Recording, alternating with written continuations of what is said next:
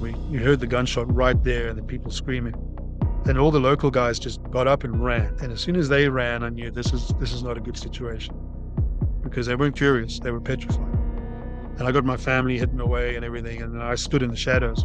And then a man came in dressed in camouflage clothing, carrying an AK-47, a Kalashnikov.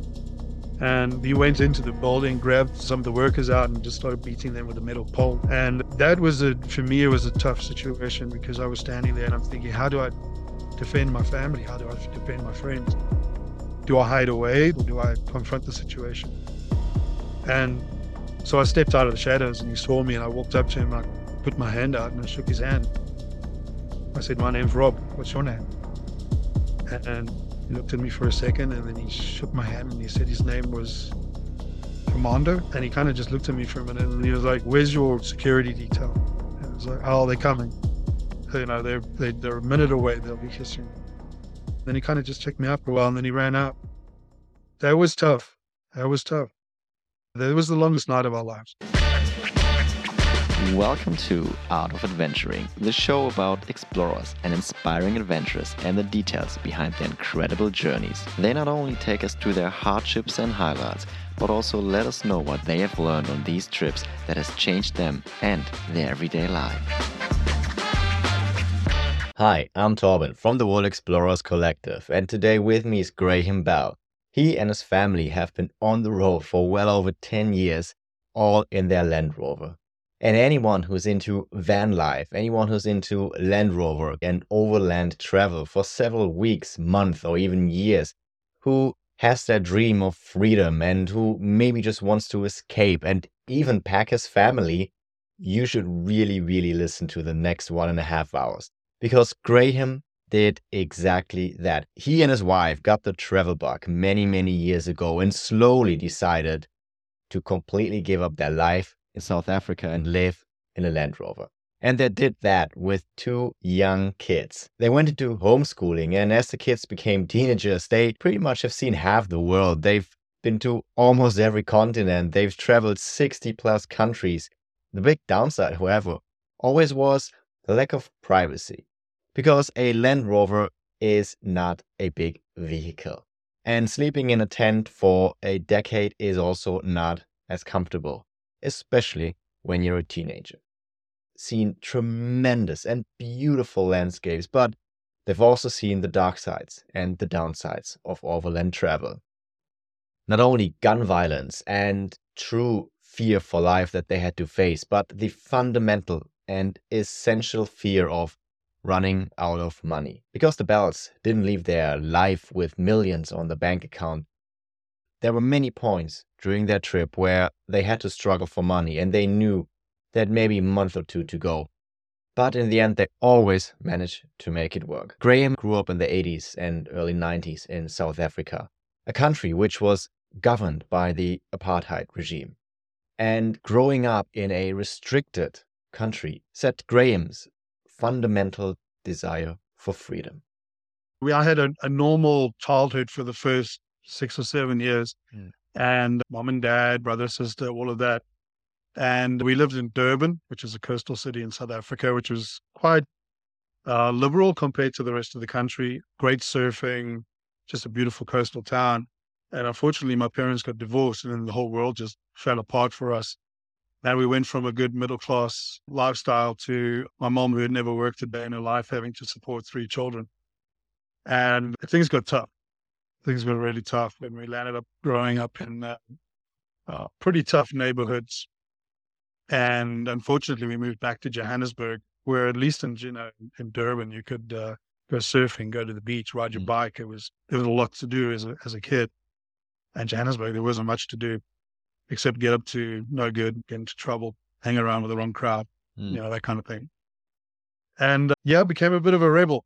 And then we landed up moving to a town called Krugersdorp, which is ultra conservative. Back in those days, it was a mining town. The majority of the population was conservative Afrikaners. And that was the 80s, right? It was tough being, that was, the 80s into the early 90s. And it was tough being, by then I was a little metalhead. I got into fights almost daily. It was just really tough. But what was really tough for us, I think, was for me especially, was the isolation of, I was really into American and British music and films, and here I was stuck in this conservative little town with nowhere to go. There was the city of Johannesburg nearby, but there was nothing there for me. So I started listening to, Yeah, just to yeah. get a bit better understanding. A lot of people that are listening, and I have to say also me, yeah, are lucky enough to not having experienced what it means to be living in a suppressive country that was South Africa back then. So when you say you were really into American music and the isolation, how exactly was the status of South Africa back then? Like a full blockage from any kind of outside information, media, or products coming in, or how was it? So it was interesting. The country was run by the Afrikaners, essentially, the apartheid government. But there was a large English-speaking community or population within the white population of South Africa. Mm. And that's because the British had controlled South Africa for quite a few years. And there was a lot of mining. South Africa is a very rich country. There's a lot of minerals there. And it's strategic in its position. And then during the Cold War, especially in the late 60s, into the 70s, and into the 80s, South Africa was boycotted quite heavily by the rest of the world. But it was fighting proxy Cold Wars in Angola and in Southern Africa in general. And because of that, there were ties with the US and England. And so it the boycotts became more and more serious as the years came along, and it became that you could travel to a lot of countries. I don't think there were many countries that banned South African travelers, but the country was kind of like Brazil back in the day. When Brazil was very isolated, South Africa had to be very self-sufficient. And how they related to me as a teenage kid growing up in it is, it's like, the Sex Pistols were banned. It was a conservative Christian society. So Christa Berg, do you know the singer Christa Berg? He sang Lady in Red or whatever it was. He had an album called Spanish Train. And an album called Spanish Train. And there was a song on there about the devil and God playing cards for human souls. And because of that song, the album was banned. So there was a lot of that going on where they were trying to keep it a conservative country. And that meant there was a lot of restrictions on what was coming in to us. The television stations where there was local content or approved content only. You couldn't. Yeah, it was a conservative society, and it was very difficult for me, for instance, that a lot of the bands that I wanted to listen to, the music that I wanted to listen to, it was banned. And someone would go travel to the UK and come back with a tape of, say, the Sex Pistols or the Smiths or something, and then it would be taped 1,000 times. And so eventually what you'd have is this copy that's barely audible, but you hear the words, and it kind of felt like you were rebelling just by doing the things you weren't supposed to. A couple of years ago, I came across this interesting story of this guy called Rodriguez, the Sugar Man, who gained massive fame in South Africa without even knowing, because someone smuggled a tape. Do you remember him from back then when suddenly it popped up and it was a big thing? Or do you know the story about it? I absolutely do. It started off, I remember this is my point of view on why he was so popular. There was a very conservative country. So we didn't have Playboy or, you couldn't see a woman's bare breasts in a magazine or on TV. There was no swearing on TV. It was like a Afrikaner. No, I don't want to say that, but it was very conservative, and the media was very controlled. It was weird because they had a men's magazine called Scope, and it was actually had really good journalism as well. It was a bit of a men's magazine and had a couple of scantily dressed women, but they had to have stars over their nipples and stuff like that. So it was quite repressive. So as teenage kids, we heard this song from here and I wonder how many times you've had sex, and I wonder if you know who's next. And there was another song that was quite sexual. And the kids are like, oh, he's talking about sex. That's quite funny. So everyone started listening to that. And then we kind of realized that the rest of the music was really good as well. So Rodriguez really kind of spread through the more liberal open-minded community of young kids. It was, Mm. you'd go to a party, and if there was Rodriguez playing, there was a chance there was someone smoking a joint around the corner, or it was kind of a clarion call for the more open-minded people. So that's kind of where it really started. And then there was all the rumors. Now we knew nothing about him. So you had the first album, which was Cold Fact.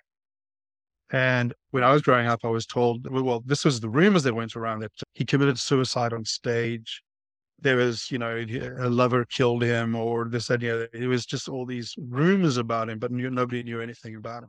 But he wasn't banned. That was what was interesting. You could, as far as I remember, you could go and you could buy his CD, or not his CD, his tape, or his record in the music stores. And that led to, millions of sales, which he saw nothing of, which is quite sad. When I heard that, when I heard that they found him, I was like, no, that's not true. That's not true. He got killed or whatever. I believe the old stories. So a lot of people were actually skeptical until he actually came to South Africa and saw him in the flesh. He then gave a massive concert, right? Once he realized that he has a huge following. Then I guess music was just one way for you and the friends in general, the people that were teenagers at that time, to also rise up against the government and being that liberal voice that pushes for change. Was that a big thing in your youth, just this uprising against the government, or was it just everyone just trying to get by themselves anyways? It's difficult, that I remember wanting to do something more political to protest against the apartheid government. And there weren't options really, as a 15-year-old kid living in a conservative town. I mean, was I going to go out there with a banner on and I didn't have the bravery to do that. I would have been beaten even more severely than I was on a regular basis just for being who I was, wearing a Metallica t-shirt or having long hair when I was older. But definitely the more liberal, there was a large counterculture movement especially around the cities of Cape Town, Johannesburg, and Durban. And there were nightclubs in the cities where we all kind of meet up. And these would be liberal Afrikaans kids. It would be liberal English-speaking kids, and later kids from the other communities.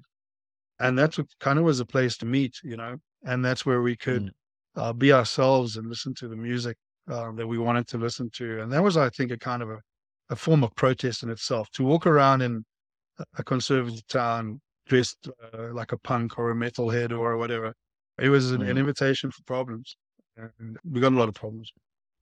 I think that's such an interesting part. Of course, we live now in societies, most of us at least, where the way you dress is never a problem, really. The liberal path is definitely the path most of the nations go. And so it's sometimes very hard to imagine that just by wearing a t-shirt from a, top-selling band at that time will cause you trouble. It's like someone today wearing a, Beyonce t-shirt or something like that and would get in trouble because of that. It's just very hard to grasp maybe what kind of protest that already was in itself, to just be not how everyone else is doing and not be the norm.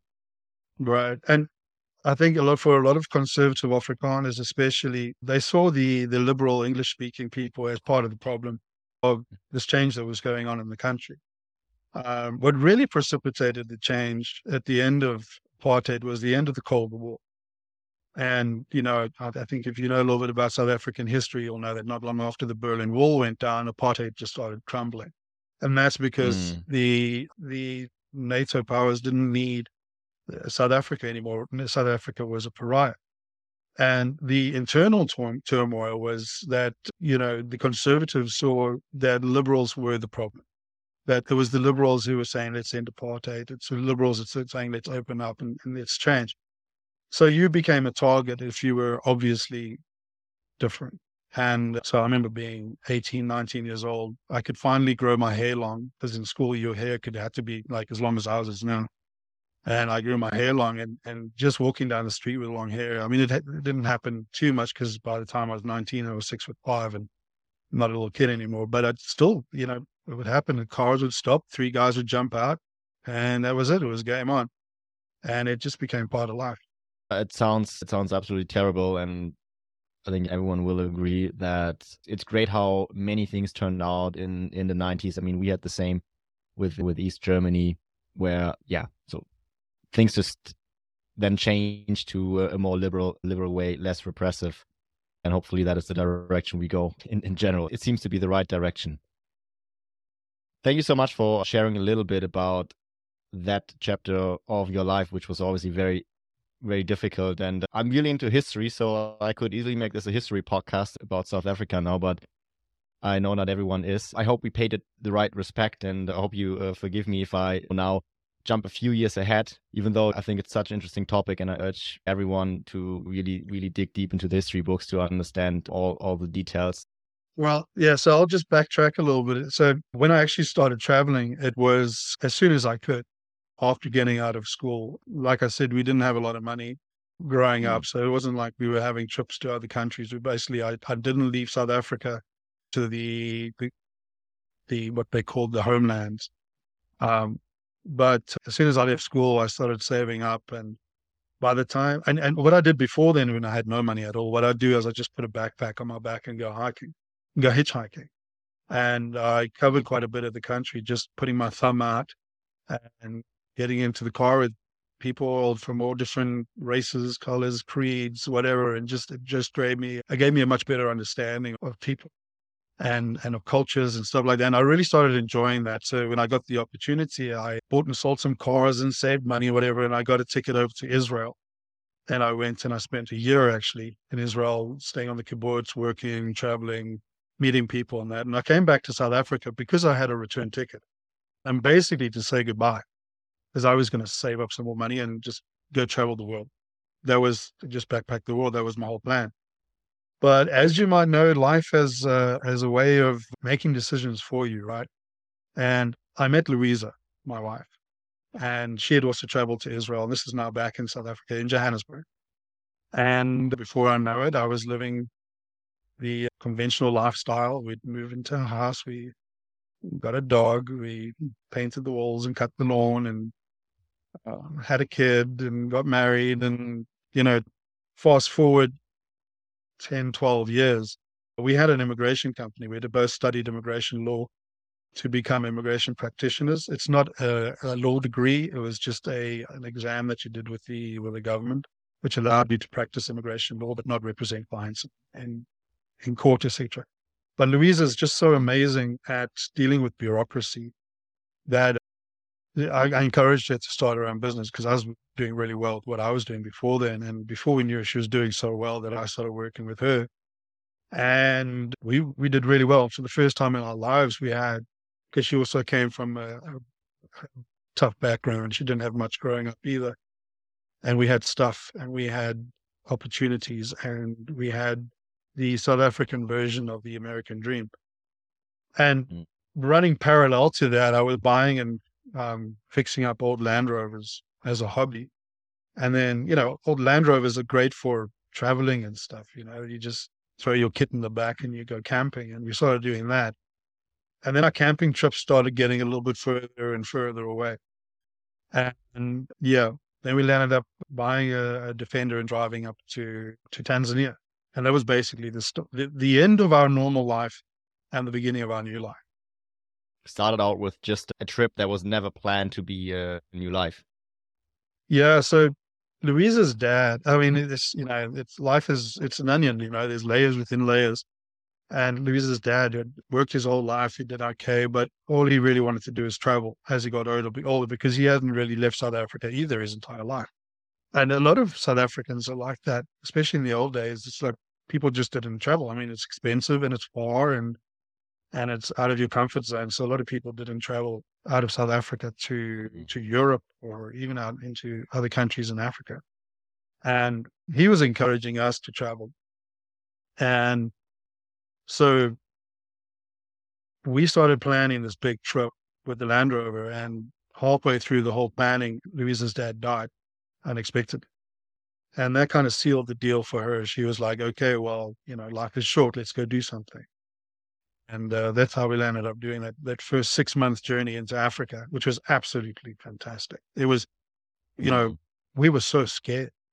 Not scared. I don't know if scared is the right word, but we were really, there was a lot of trepidation. We were like traveling into Mozambique and that we didn't know what to expect.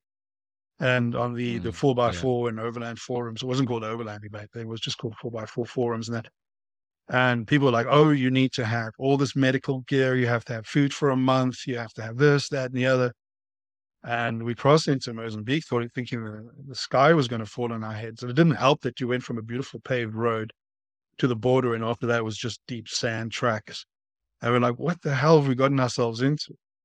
But then that night we were in a really nice camp on the beach having a burger and a beer, and we were like, okay, this isn't that bad. And actually had the time of our lives. And when we got back to South Africa after 6 months, we were just, yeah, it was amazing. It changed us. We became the people we wanted to be when we were on the road. And that really kind of lit the fuse for us, to start thinking about another way of life. Yeah. So when you then came back and you realized this is a life that we could live for a very long time, if not forever, that you then, sit down and, get ready to sell the house and, take all these maybe extreme measures and give up life in South Africa, or how was that phase after you realized that this is a life you want to live for much longer? It didn't really happen like that. It was more like we came back and we thought, because the business was doing really well and we had everything that we thought we wanted in life. We couldn't buy a house, strangely enough, because we didn't earn enough to get bank mortgages. Even though we were earning a lot of money, they wanted us to pay huge deposits. So we always rented, which gave us a bit of freedom, I think. But after we came back from traveling, there was this huge hole. There was something missing. And we didn't put our finger on it. We weren't like, oh, it's traveling, It was just like we became restless. And we thought, oh, let's move to another town and let's rent a beautiful house. And we did that. And it was a very cheap. Well, only it's like just over $1,000 a month. But it was a mansion overlooking the sea. And it was like a real millionaire's lifestyle. And we thought, wow, okay, now there's a couple of poor kids who, had 2 pairs of shoes growing up. To live in this house where the whole front of it was glassed, and you'd wake up in the morning, there'd be whales and dolphins in the sea in front of you, and it was just a different way of living. You thought, okay, well, this is going to make us happy. But 6 months into it, we realized this isn't making us happy. This is actually making us miserable. This isn't what we thought it was going to be. And then we decided, I think we were drinking some nice South African red wine around a fire. And we're like, what we should do is we should go back to Malawi, because we all loved Malawi. So we made the arrangements, took a month off, packed the kids into the Landrover. And I think within a few hours of being back in the road all together, singing along to the Beach Boys, getting ready for an adventure, we were all like, wow, this is something. I think this is what we've been missing. And the trip to Malawi was full of adventure, and we had a massive amount of problems and then all of that. But it was just a huge adventure. We got back home, and then we started thinking, okay, maybe we should do something completely out of the ordinary. And that's when we started talking about Argentina to Alaska. And that then became the first really big trip where you went out of Africa and actually ventured into the world. How was it actually with kids? Because I think this is something that a lot of people always wonder. First, they wonder, okay, how do you do these trips with a partner? Both people need to be aligned. But then you also have 2 kids. I mean, they probably were at an age where they were just very happy to be on the road. But how much of a consideration was that you say, okay, we need to make a plan? How does it actually work with the kids? Or were you just saying, well, we're going to figure it out along the way? To be perfectly honest, we only planned to be on the road for 18 months. From Argentina to Alaska. So that was our mindset. Later, and I'll get into that a bit later, it ended up becoming a lifestyle. But when we first kind of headed out, we made all the arrangements, put all our stuff into storage. We gave up the lease on the house. We took the kids out of school, and we got permission from the government to homeschool them, which wasn't very difficult. And once the kids were approved for homeschooling, there was no kind of follow-up from the government. That's not like they worried at all that they were following some kind of curriculum. So that was relatively easy. And I think that was a major consideration for us, was actually how much time and real quality time we got to have with the kids, when it was just us traveling with the Land Rover and going to these countries and having adventures. We were happy. And we were happy we were satisfied. I think happiness is an overrated word. We were satisfied, and we were having a great time together. And we were really getting to know our kids. and they really enjoyed being on the road with us. And I mean, think about it. You're 12 years old or you're 8 years old, and you say your parents come to you and say, "Okay, kids, you got an option. We can go travel for a year and a half and just have a blast, or do you want to keep going to school?" And the kids, Yeah, tough obviously, we choice. sold them. We sold them in a way that because we knew what we wanted to do. And then the kids are Yeah. like, "No, no, let's go travel. Let's have fun." And so it was, it took a year to extract ourselves from normal life. It's amazing to give up everything and just go and live and be free. And it was very difficult. It was a year of a lot of hard work and soul searching. You mentioned that the big beautiful house by the beach, it didn't make you happy. What was it that didn't make you happy? That you were so sure that, that tough life on not being on the road is a better way. I think it was a combination of things. The one was we'd had a taste of freedom.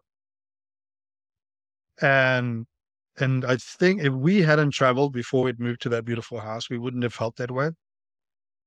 But when you're out in the middle of the Serengeti and you're on your own with your family in your vehicle and you're dusty and sunburnt, you're just smiling from ear to ear and you're just having the time of your life. And now you have to go and sit with the neighbors and be normal and talk about boring normal stuff and just be normal and boring. I think that's what that kind of made it difficult for us. And also we didn't really have people like us because that 6 months had changed us. It changed Mm. who we were fundamentally.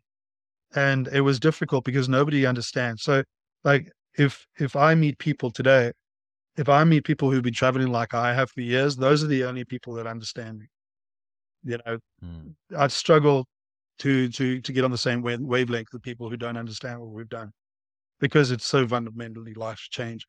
And I think that was part of it. I think that was we'd had this glimpse into what we could be, and it was much more important, and I think much more satisfying to be that that adventurous person Mm. that with the dirt under their nails and living in a tent and just having a new experience and adventure every day and relying on yourself and relying on your family and just having that incomparable experience. It's difficult to be satisfied with normal life once you've had that. That's why there's actually a Yeah. Dutch saying, "It's begin niet aan, dit is verslavend," which basically means, you probably understand a bit of that, but it means do not start. It's addictive. And that's the overland lifestyle for us. Yeah. Yeah. I think a lot of people Sorry, hang on one second. yeah, no worries. Sorry about that.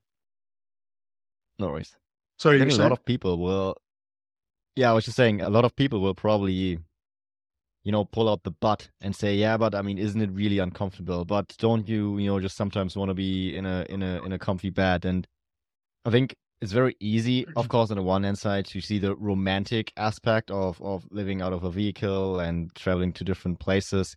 And at the same time, it is probably also quite easy to see all the obstacles and all the ifs and all the buts and a bit the fears of when things go wrong in difficult situation but up ahead instead of you know having maybe that mindset of allowing just things to happen as they happen. How was it for you? Is it difficult, especially when you mentioned the first year was getting used to? Was it that you were getting used to, or what was it you were actually getting used to that in that first year on the road? Well, the African trip was surprisingly easy. But other than the fact that I got very, very sick in Mozambique and I lost about uh, 15 kilograms in 10 days. I was just Wow. sick as a dog. And then Louisa had been I think a lot of people would have been, well, we're going home. She'd been like, stop being a pussy, take your meds, get in the vehicle, we're going north. And so so you got to understand this. You were talking earlier about having a couple that have the same mindset. And I was very lucky to Mm. have someone like Louisa who wasn't going to say, at the first sign of trouble, going to say, hey, let's get the hell out of here. She's the kind of person who'll, you know, take on the challenge. She's not Mm. afraid of a challenge. So with our first year on the road, we circumnavigated South America, and When we arrived in Uruguay, the goal was to drive from Argentina to Alaska. And we realized very quickly that we were quite spontaneous. I like to say that there's the German way of traveling and there's like the African way of traveling. And the German way of traveling is, and sorry for the stereotype, my grandmother's German, so, but the German way of traveling would be very structured. You have a goal and you get there on this time and you eat these meals while you're going there, and you're going to see these sites along the way, and then the African way of travel is more like, well, let's see what happens. Let's go with the flow. Let's kind of let's take it easy and enjoy it. And we had a combination of that. I mean, at the beginning we first tried to travel with a schedule, and we just eventually threw it out the window. It was just so much easier just to go with the flow. And we were sitting around a campfire in Uruguay, and we thought, well, we're so close to Brazil. Why don't we just go and visit Brazil? And we ended up going all the way to the top of Brazil. And if you know the size of Brazil, it's the same size as the USA. So it was always like we'd go a little bit up the coast and we get to an amazing place and meet amazing people. And people would say, don't go to Brazil, you'll die or whatever. And we were like, we're South Africans, we're used to problems, we're tough. And we just loved Brazil and loved the people.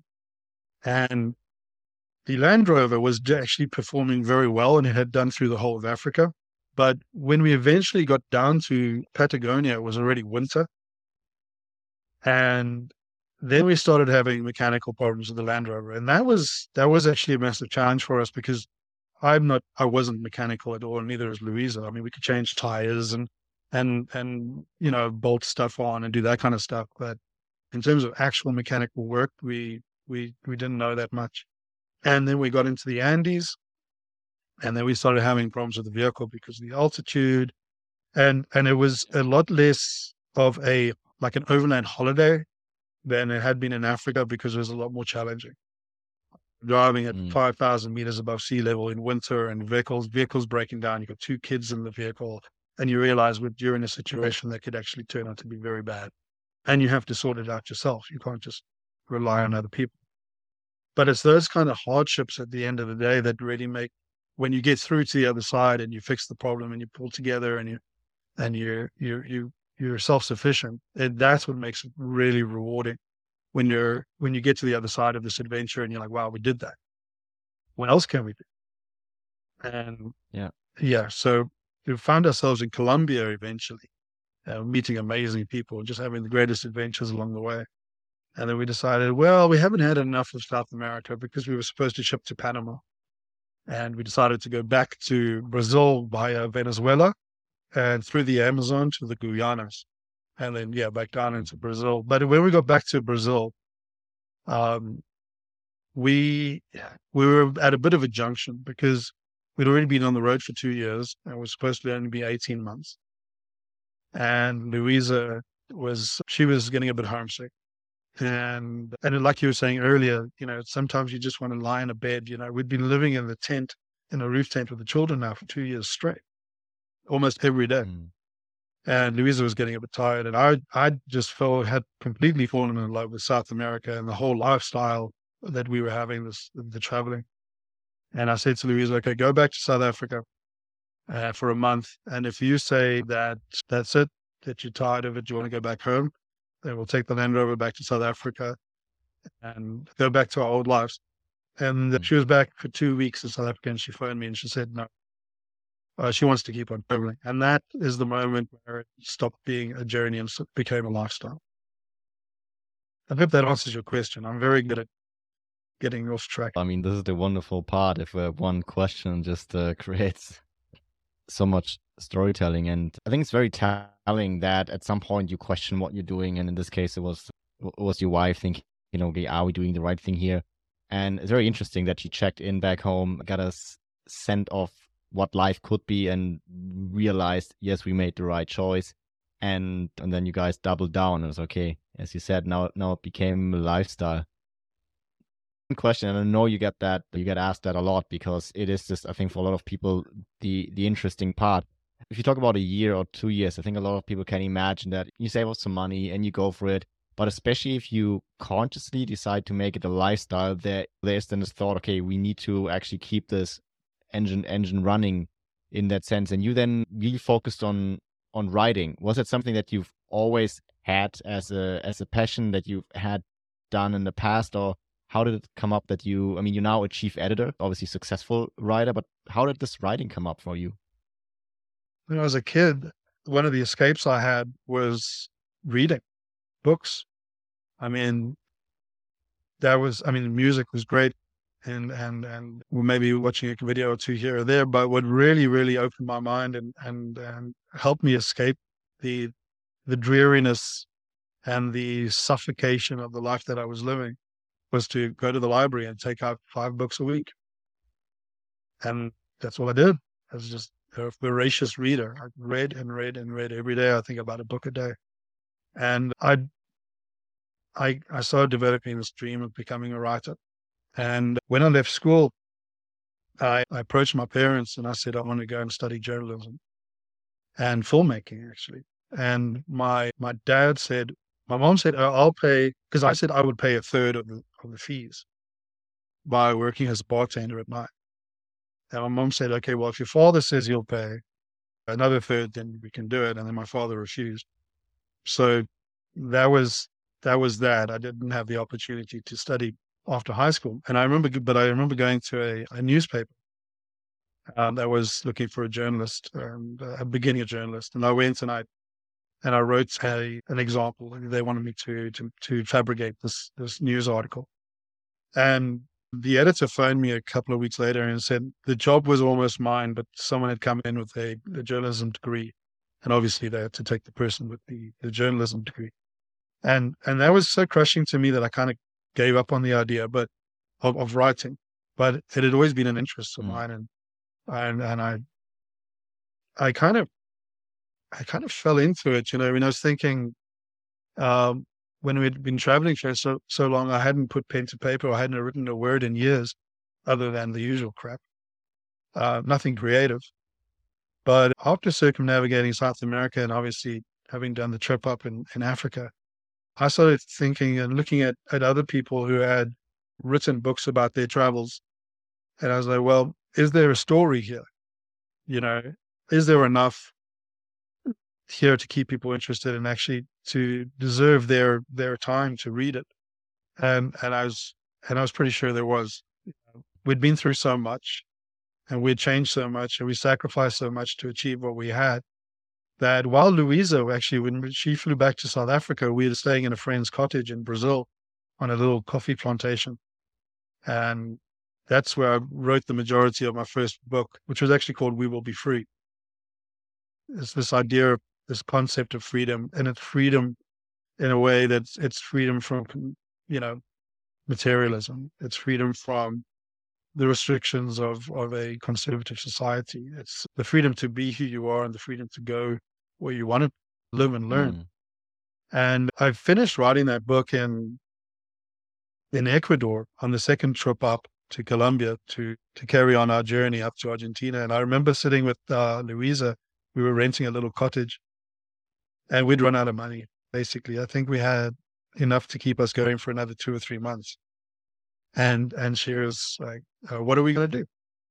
And I'm like, this book's going to be great. We're going to get over to America. We're going to go to the overland shows and the press will get involved and I'm going to sell 1 million copies and don't worry about it. This will be fine. And it didn't work out like that. But that was almost 10 years ago and we managed to keep traveling and we're still on the road. But I think there was a really lot of good feedback about the book. I never had the confidence to approach a publisher. And I think part of the idea was also self-publishing.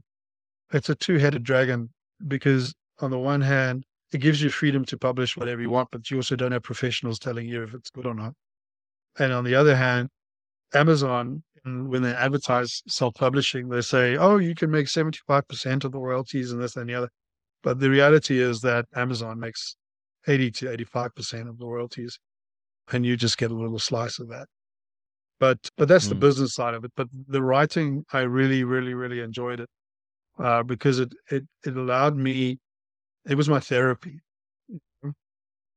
after a tough childhood and upbringing, it was great for me to grow and learn as I traveled and to become a new person, but then also to articulate that change and the adventures we had through writing. But then the book, even though it didn't sell 1 million copies, it still, you know, it still got positive feedback. And was that then enough fuel to keep you going and say, okay, well, I mean, you can't be lucky just with the first punch. You keep going and maybe also focus on more like online articles and these kind of things, and just like gave that you some passion to say, okay, I can actually write a book that gets positive feedback and my writing is good enough. I can really put myself into that. It made us almost no money in the beginning. It gets pretty depressing. By the time we got into the US, we were broke. We spent essentially our last $500 on a box of books. We Will Be Free. And we went to the Overland Expo in Flagstaff, Arizona, and I was expecting, it was going to be an amazing event, and this was going to be our introduction, and it just snowed all weekend, so we ended up spending a lot of our time in the tent and not being able to go out there and push the book and sell the book and all that kind of stuff. But what we found, and we ended up, it got, like I said, it got pretty depressing for a while. We were going to car shows, just showing up at car shows and setting up tents on the Landrover and asking if we could show people the Landrover and sell some books. And it was hard work, but the Americans, they were amazing. They were so generous, and they were so amazed by what our story and our vehicle and all of that we ended up doing pretty well, just selling books out of hand, just going to car shows and selling books out of hand, and then just living very cheaply. And we eventually managed to get ourselves up to Alaska, and then we ran out of money completely. We were sitting in a place called Homer. And, we went into the library, which was full of homeless people, and we'd been camping in the forests and stuff, and we just smelled like campfires and stuff. It was terrible. And I went up to the lady at the librarian, and I said, "Look, I see you having a book show. I'd like to sell some books." And she came back and said, "I won't call the police." And I went back to Louise, and I'm like, "What the hell are we going to do?" We had $17 left. But a guy came along and he bought a couple of books, and we managed to get into Canada. And I think one of the things about growing up poor, relatively poor, I mean, there's real poverty, but I mean, we didn't have 2 cents to rub together most of our childhood. But what that does is that also liberates you in a way, because you kind of know it's going to be okay. I think for a lot of people to not have any money and be in Alaska and winter's approaching, I think that would be very scary for them if they had a normal middle class upbringing. But the universe always delivers. That's one thing I've learned. If you're really putting yourself out there and you're doing the best you can, you'll always find a way. And we found a way. Yeah. Well, I think it's not depressing. I think it's very powerful. And I think people who, trying to put yourself into that position of thinking, okay, I now have to sell a few books, and exactly what you said, that like one sentence now really struck me, is that you have to put yourself out there. And I think that's something very scary. Sometimes it's okay, I'm now out here, I have to put myself out there, I have to put my name to it, and I just now need to make this work. There's no plan B, there's no backup. And then that gives you all of a sudden this burst of, I don't know, either it's energy or confidence, and then things start to happen because you put everything you have into it. It makes you dig deep. You discover what you're really made of when you're faced with a mountain like that. And it's not a physical mountain, but half of the challenge is motivating yourself. And I think what made it really even more challenging is I had a family with me, and I had to lead from the front. I had to motivate them. I couldn't show weakness. I couldn't show doubt. I had to be strong, and I had to deliver, because I was the one who was promising that I could do this. And that really, really helped me to understand, we all think we have strength. But when you're in a situation like that, you really discover your strength. And it's because you don't really have a choice. What do? Do you give up? You can't just give up. You keep fighting. You got to keep doing it. And a lot of people, and it's interesting because we met so many people along the way, and they'd all say, "Oh, it's amazing. You're doing what I love. I'd love to do that." And I was like, "You guys have got no idea what we're actually going through to make this happen. You know, to keep going." It was a massive fight, but coming out of it on the other side, it was absolutely amazing because it really gave us strength. What about your kids? What do they think? They're now grown-ups, and you don't live in the Land Rover anymore. I guess your kids sort of moved out a while ago, and you and your wife also have now plans to settle a bit more down. But sometimes when you sit at the table and reflect about all these adventures, and also what are they doing now, and how do they think of their upbringing now, looking back? This is our first month. We've actually just moved into a little villa in Mexico, and the kids moved in with us. And it's our first month of having a home since 2011. And we've been permanently on the road for all this time. And it's taking me a while to actually get used to the idea of having a home, and having time for hobbies and stuff like that. But, for the kids, it's not a big deal the way they grew up. It's not a big deal. I mean, everyone talks to them and they're like, "That's so amazing. You're so lucky," and all these places. But again, they didn't see the sacrifices that we had to make. A lot of people look at our lives and I think they kind of see it as one big holiday. And it was the opposite of that. So the kids had to make a lot of sacrifices. They had one bag of toys, as we traveled. They would make friends and we'd leave. It was tough for them. But at the same time, I speak to them all the time and about it and that, and they don't have any regrets, and they're honest with me. And I mean, we're so close. We spent how many years next to each other, right next to each other, and you really, really get to understand people and each other, and they're pretty amazing because my son, especially, my daughter's she's a bit shy. Jessica, she's a little bit shy. But Keelan can communicate from everyone from a preschooler to a CEO with a PhD, and he can communicate with them on their level. Not so much the preschooler, but definitely the MD, the CEO, because that's the way his mind thinks. Because as we were traveling, the whole goal of our education, of their education, was it wasn't just to learn in the book. It was to learn by doing, and it was to love to learn. And they really kind of picked that up. So Keelan he fell in love with technology, and that's all he's interested in. And he's actually been working remotely for an American company for a while now, and he designed a computer called Lancer, the long-awaited, no compromise editing rig. I don't know why he called it that, but he's been designing this since he was 14 years old. And he finally got to put it all together. It took him a few months of saving up, but now he built his own computer. He went to the States and he bought all the components and he built it in a hotel room and came back to Mexico with it. And now he's finally got that wall of technology that he's been dying for so long. And I'm really excited for him to see where he's going to go in life, because the sky's the limit for him with his intellect and with his knowledge and with his passion. And Jessica, on the other hand, she's just the sweetest, most loving person you ever met. She just came home with a stray dog, which is controversial. But that's just who she is. She's just the sweetest, kindest person. She's 19 now. She's just finding her feet in life. And we're quite happy for her to just kind of take her time and find who she wants to be. And we'll see. I don't know what the future holds. We might move to Europe. I have British passport, and we're probably going to all have German passports by the end of the year.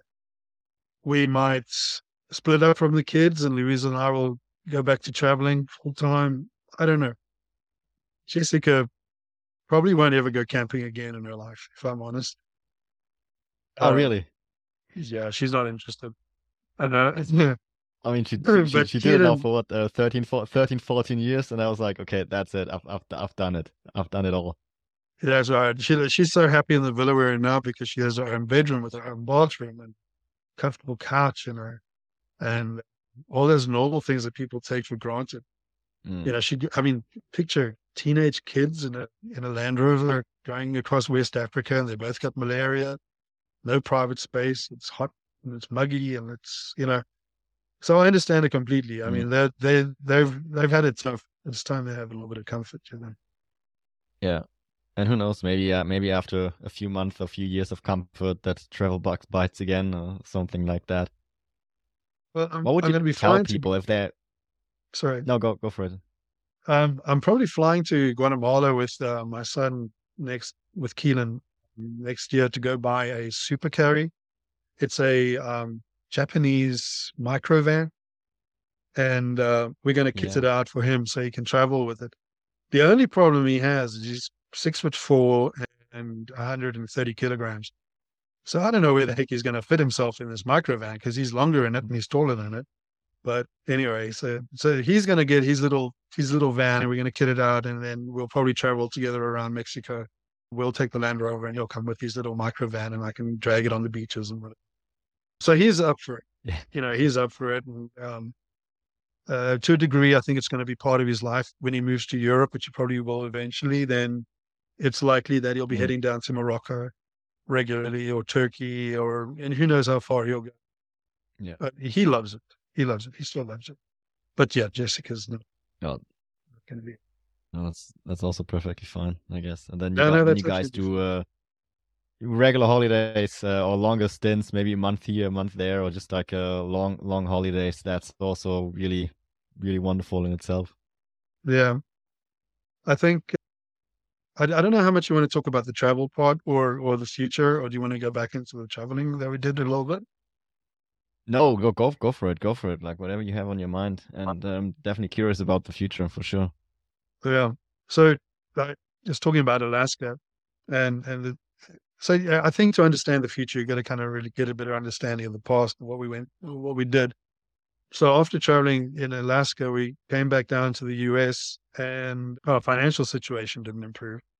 We were basically living day to day, but our visas were running out for the US, and we decided to go down to Baja, Mexico.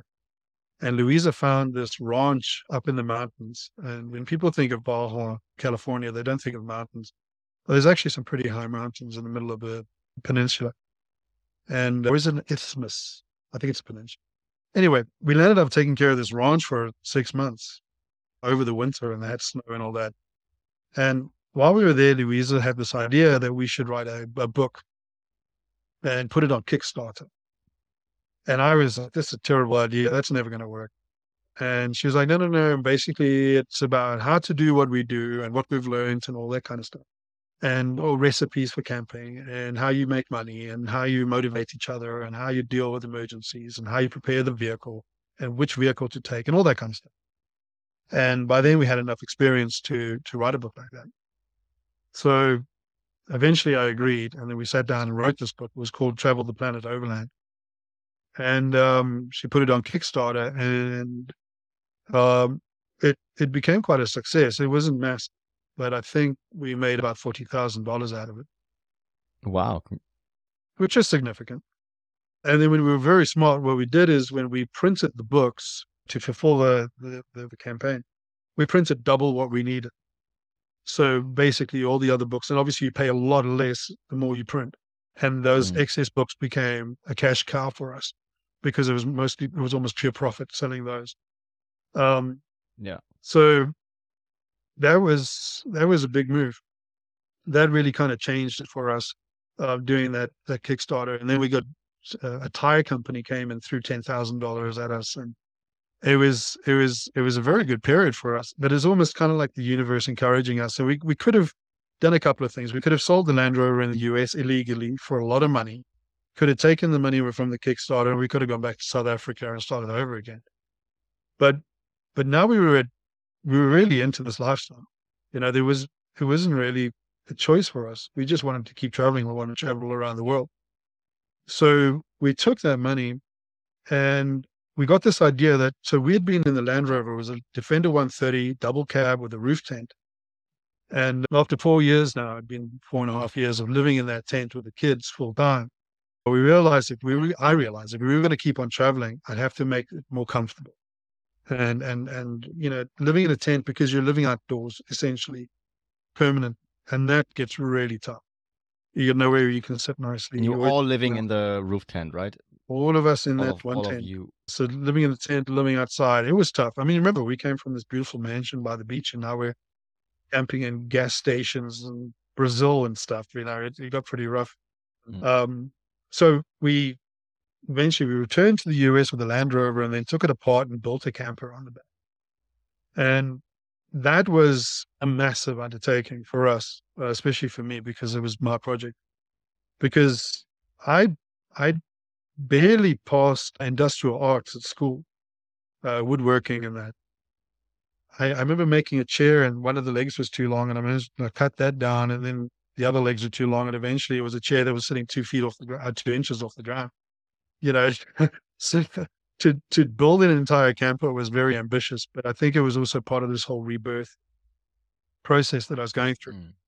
And also, you look at what you'd been able to achieve with very little and think, well, I managed to do that. What else can I do? And it's about pushing yourself, I suppose. And that was, it took me 6 months of design and just sleepless nights, just planning this whole build.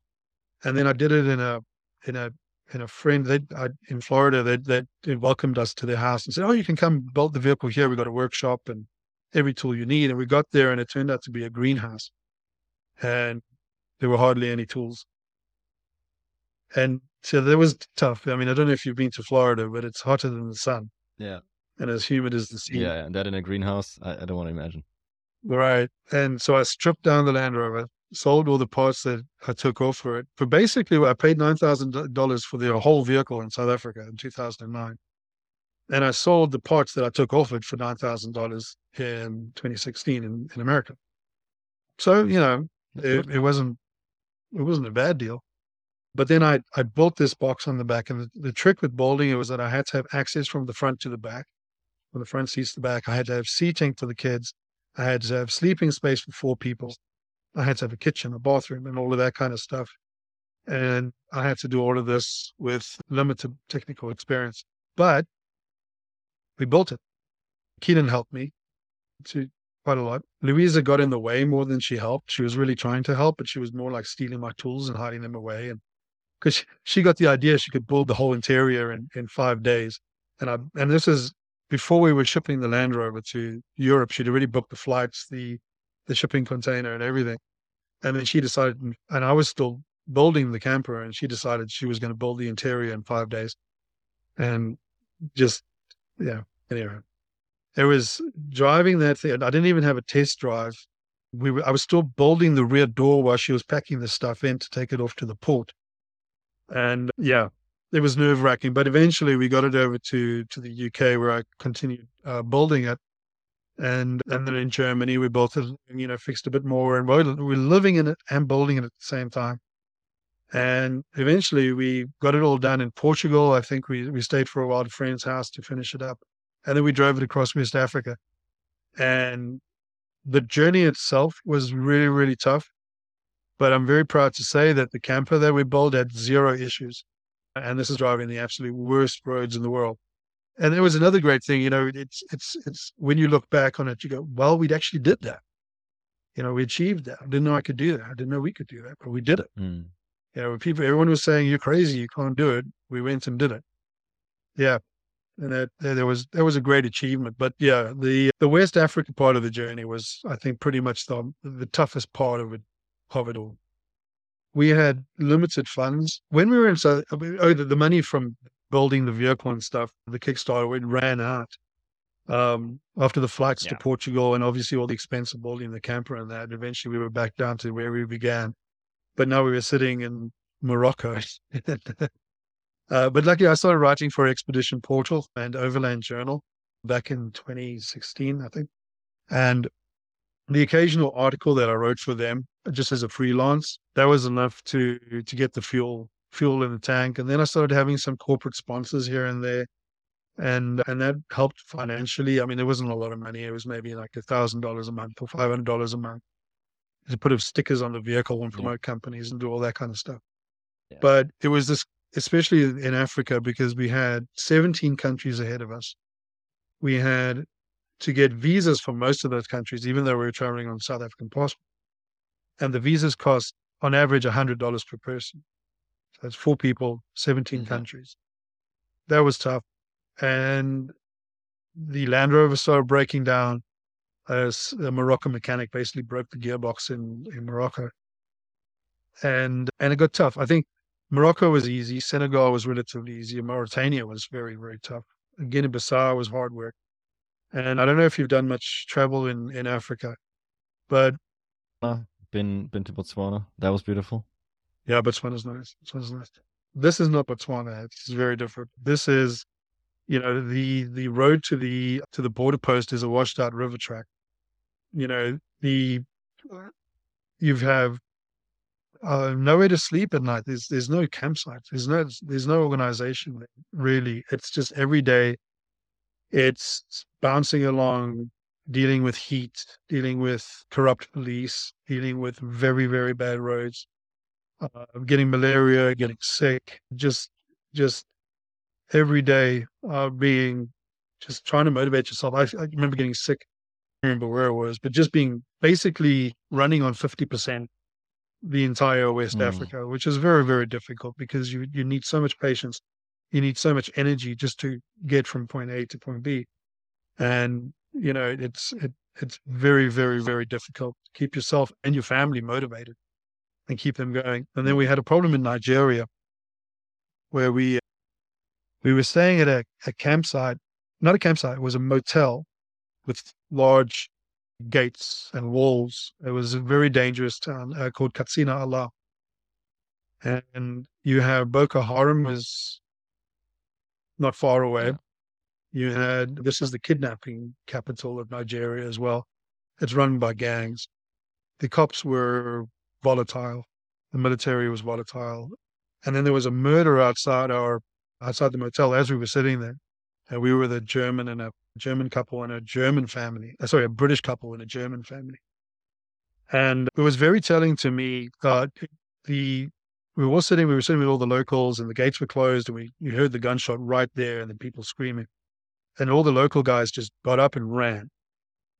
And as soon as they ran, I knew this is not a good situation because they weren't curious. They were petrified. And my European companions didn't really get the idea. They didn't know that they were in danger. And I had to, get them a pack to help get everyone to pack away and got them to hide away in their vehicles. And I got my family hidden away and everything. And then I stood in the shadows. By then the sun had gone down. And then a man came in, dressed in camouflage clothing, carrying an AK-47, a Kalashnikov. And he went into the building, grabbed some of the workers out and just started beating them with a metal pole. And that was for me, it was a tough situation because I was standing there and I'm thinking, how do I defend my family? How do I defend my friends? Do I hide away? Do I wait until they're curious or do I confront the situation? And so I stepped out of the shadows and he saw me and I walked up to him. I put my hand out and I shook his hand. I said, my name's Rob. What's your name? And he looked at me for a second and then he shook my hand and he said his name was Commander or something macho like Commando or something. Anyway, and he kind of just looked at me for a minute and he was like, where's your security detail? And I was like, oh, they're coming. They're a minute away. They'll be kissing. And then he kind of just checked me out for a while and then he ran out. And wow. That was tough. That was tough. But yeah, that was the longest night of our lives because we were now thinking. So, because he said he did say that he was Nigerian Special Forces or something. But you don't know if that's true. He had no insignia. He had a camouflage uniform, but it had no, insignia. There's no way of knowing he was actually Nigerian military. And that was a very, very long, long night.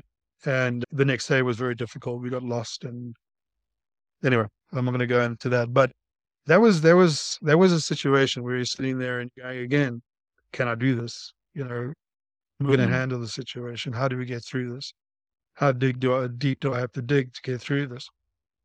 And came out of it, came through it, took care of the family, made sure everyone was okay. And then 2 days later, we were in the most beautiful part of Nigeria you've ever seen. One of the most beautiful parts of Africa, up in the mountains and just having the time of our lives and feeling safe and secure. Yeah. So the West Africa was a roller coaster of emotions for sure. Yeah, it really sounds like it. Wow, this is a terrifying experience. And I mean, who knows what would have happened if you had reacted a little bit differently. I mean, apparently you did the right thing, but no one trains you for these kind of situations that you just, pretend, go out, don't show fear or whatever is, could have been the completely wrong move. Could have been that he's like, oh, there's a, white person, I'm going to take you hostage or something. You don't know what's going to happen. There was a gamble. Yeah. It was a gamble. Yeah. But my thinking was, if they were going to take anyone hostage, just to finish, my thinking was, if they were going to take anyone hostage, I wanted it to be me. Not my wife and not my kids. So it's kind of, it was an attempt to diffuse the situation, which I think it kind of did. But yeah, if I had to choose between my family being taken or me, it's me. What do you tell people if they tell you you're living the dream, this is so great, I also want to do this, pack my family and drive around the world? What would be those one or two advices you give them and tell them it's a cool thing, here's one or two things you should consider before you leave? Yeah, the one thing I really try and impart is it's not all hammocks and white sandy beaches and great looking vehicles. This is the problem I have with social media, is you have these people who are giving the wrong impression of what it really is, because they'll get in their vehicles and they'll go look for the most beautiful beaches, views and locations, and they'll take these photos and they'll write these stories about how beautiful it is and how wonderful it is and how adventurous it is and all this kind of stuff. And not really give the true story, the true impression of what it really is like to travel long distance, long term through difficult countries and terrain. So I try and impart a bit of reality, and it kind of, yeah. There's a lot of these influencers out there they're not doing anyone any justice by pretending it's not what it is. You know what I mean? Anyway, I'm not going to talk too much about that because they irritate me. The other thing I tell people is that you don't have to sell the farm. You don't have to give up your whole life to go and do it. I wish that there'd been someone like me around 12, 13 years ago who could have said to me, you know what? Why don't you rent a smaller house? Why don't you put all your furniture in there? Why don't you go travel for 6 months and then fly back home and live a normal life for 6 months and then go travel for 6 months and then come back home and, hold on to that normal life a little bit? Because what we did, it was a massive sacrifice. Basically, we gave up everything. And you don't have to do that to have an adventure. You don't have to do that to travel, overland and explore places. You can do it in fractions, in steps. I call it fly and drive. But basically, that's the advice that I realized that this is the optimal way to do it if you can afford it. And I suppose the idea is go back home for 6 months and fill up the bank account, save up money, recharge the battery, plan the next part of the journey, and then go off and do it. Leave the vehicle wherever or rent a vehicle or whatever. But my point basically is you don't have to live. There's a full-time on the road lifestyle to get the best out of this type of travel. I like that advice a lot, and also talked about this recently with founders and startups and entrepreneurs, that it is also some misconception that if you want to build a company, you have to quit everything and put everything into the company and build it up. And the other alternative is that you have some kind of still anchor, some income, and you do that thing a little bit more on the side, but you have one thing going for you, and that is security. You have some kind of feeling of security that, okay, if things happen in the case of the company, if I don't make any sales, if I don't have any customers, well, I still have that other thing going which pays the bills. And similar to what you are saying, if things really go wrong on your trip, well, I can go back, fill up the bank account, pay my bills, and give it another shot. And that level of security, I don't think it should be underestimated, how valuable it is for your comfort and your peace of mind. Right. You know, I suppose part of our confidence of being able to do what we did is having built that amazing business before we left South Africa, because it was achieving something that very few people were able to do. There's a lot of people who want to be entrepreneurs, and there's a lot of people who want to go out and make success and financial success, whatever they define success to be. Not everyone gets it right. A lot of people end up giving up. And I had my fair share of failures before we were successful. I had a business that failed, and I had jobs that didn't work out. And, before that, we had that great success with that business. And it was the success with that business that gave us the self-belief that, hey, what else can we achieve? But I'm with you 100%. I mean, success doesn't come overnight.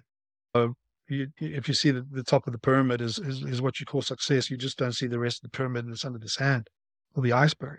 All that work, and that's what I broke it down to. When life got really, really tough for us on the road, what I would break it down to is what I want to achieve is little successes, small successes, daily successes, little things that I can look back on. I did well with that today. This worked out for us. That was a success. And it's all those small successes that build up to become a grand success or a great success.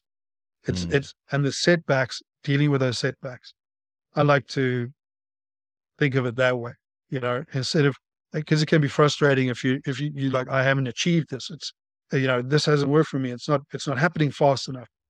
I think that's the mistake. You must focus on the small steps that get you to the top of the mountain. I think that was another third advice. And I think it's really, really true for so many things in life, for so many areas, and of course business, but also, what you did, the biggest undertaking that you've, ever done in your life, giving it all up and jumping on that Landrover. Thank you so much for sharing all these insights from starting out in the childhood and giving a bit more perspective on South Africa. And I think painting a extremely realistic picture of what it actually takes and what it entails to give everything up and live on the road. And from hearing you speak, I assume it's still one of the best decisions, if not the best decision that you've done, and the absolute right thing. But it came at a big price, and it came at a lot of sacrifices. And I think you did a really, you did a really good job in conveying that. And, everyone who sees these Instagram posts, and I do too. And, then you think, well, how far away from their house is that spot? Or are they sleeping tonight? Are they actually sleeping there for, 2 nights? Or is that, setting it all up? And hopefully people start to think about this a little bit more when they see anything on social media, that the stories that you've just told, they will not end up on social media, but this is more the truth. Right. And I've become an old man doing it. I'm turning 50 next year. And I think for a lot of people, they fear aging, getting older. And it's the weirdest thing for me, as I always look forward to turning 50.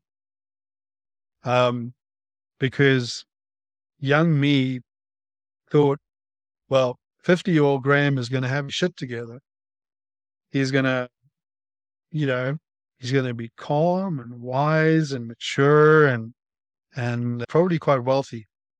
That was the idea I had when I was young, and I'm looking forward, and I'm enjoying it, because the fruits of our sacrifice, the fruits of our labor over all these years, is that we've gotten to the point, and I've gotten to the point where I have wisdom, and we've been through so much and experienced so much and learned so much, that I can't regret it.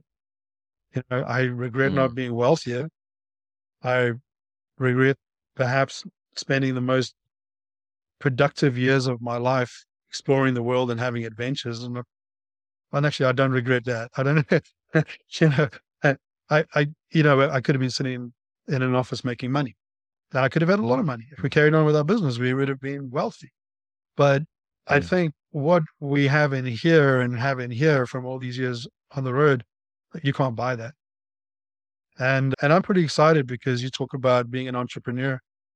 And I'm seeing, well, I've achieved this, I've achieved that, I've achieved that. And now it's the start of something new, because I'm still going to be traveling, but I'm also trying to think of what I can do that is going to push me even further again. What is the next stage? What is the next challenge? And if it takes 10 years to achieve the goal, that's fine. If it takes 15 years, that's fine. And I'm going to work towards it. And I'm looking forward to it. Me too. I'm very excited to follow you along and see what the next journey is, what the next big trip is. But as you said, about a month ago, you moved into a house, which is a big deal for you guys. So I think there will be a little bit of enjoying that, which is which is great. Even though, I mean, some of you like it more than others, as I've heard, but it has its perks, absolutely. I've one last question that a bit of an unusual question, but that I like to ask, and especially that you had to live for such a long time with so little in terms of materialistic things, of gadgets. But when you look at all the trips, when you look at your Land Rover and then all the setup, what was the one item that you wouldn't want to have missed, or the one thing that you would tell people, if you do this, bring that? Oh, one item?